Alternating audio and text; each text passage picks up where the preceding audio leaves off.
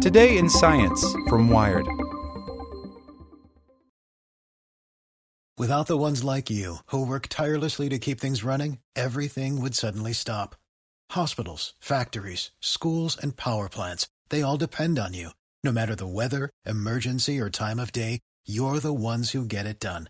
At Grainger, we're here for you with professional-grade industrial supplies. Count on real-time product availability and fast delivery. Call, click Grainger.com, or just stop by. Grainger, for the ones who get it done. Want to learn how you can make smarter decisions with your money? Well, I've got the podcast for you.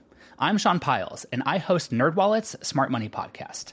Our show features our team of nerds, personal finance experts in credit cards, banking, investing, and more. And they'll help you make the most of your money while cutting through the clutter and misinformation in today's world of personal finance. You'll get clarity on strategies to help you build your wealth, invest wisely, shop for financial products, and plan for major life events. Listen to NerdWallet's Smart Money Podcast wherever you get your podcasts. Here's today's spoken edition of Wired.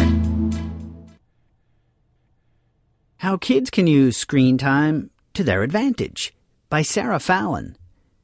I don't think I'm the only parent who frets about their kids' screen time.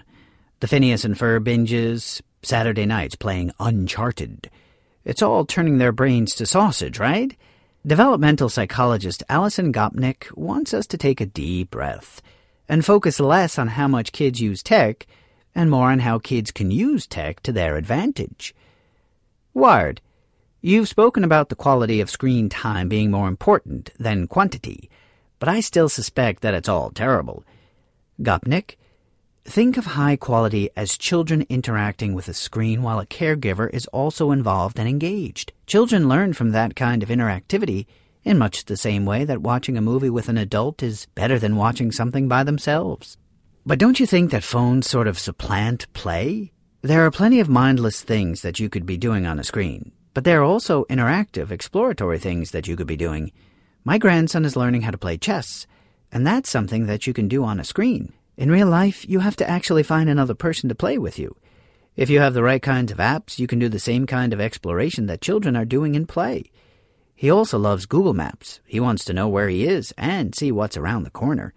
That's a good example of what you can do with a screen that you couldn't really do in real life.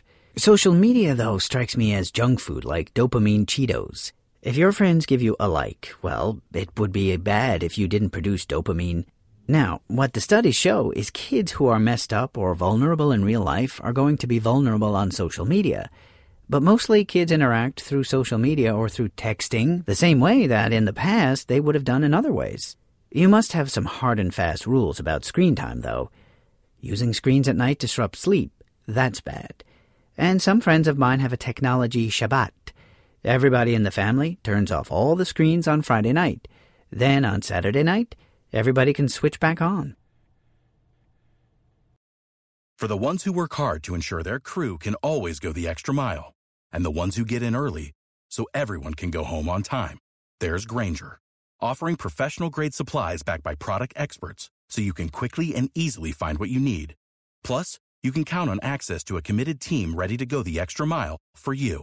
Call, click Grainger.com, or just stop by. Grainger, for the ones who get it done.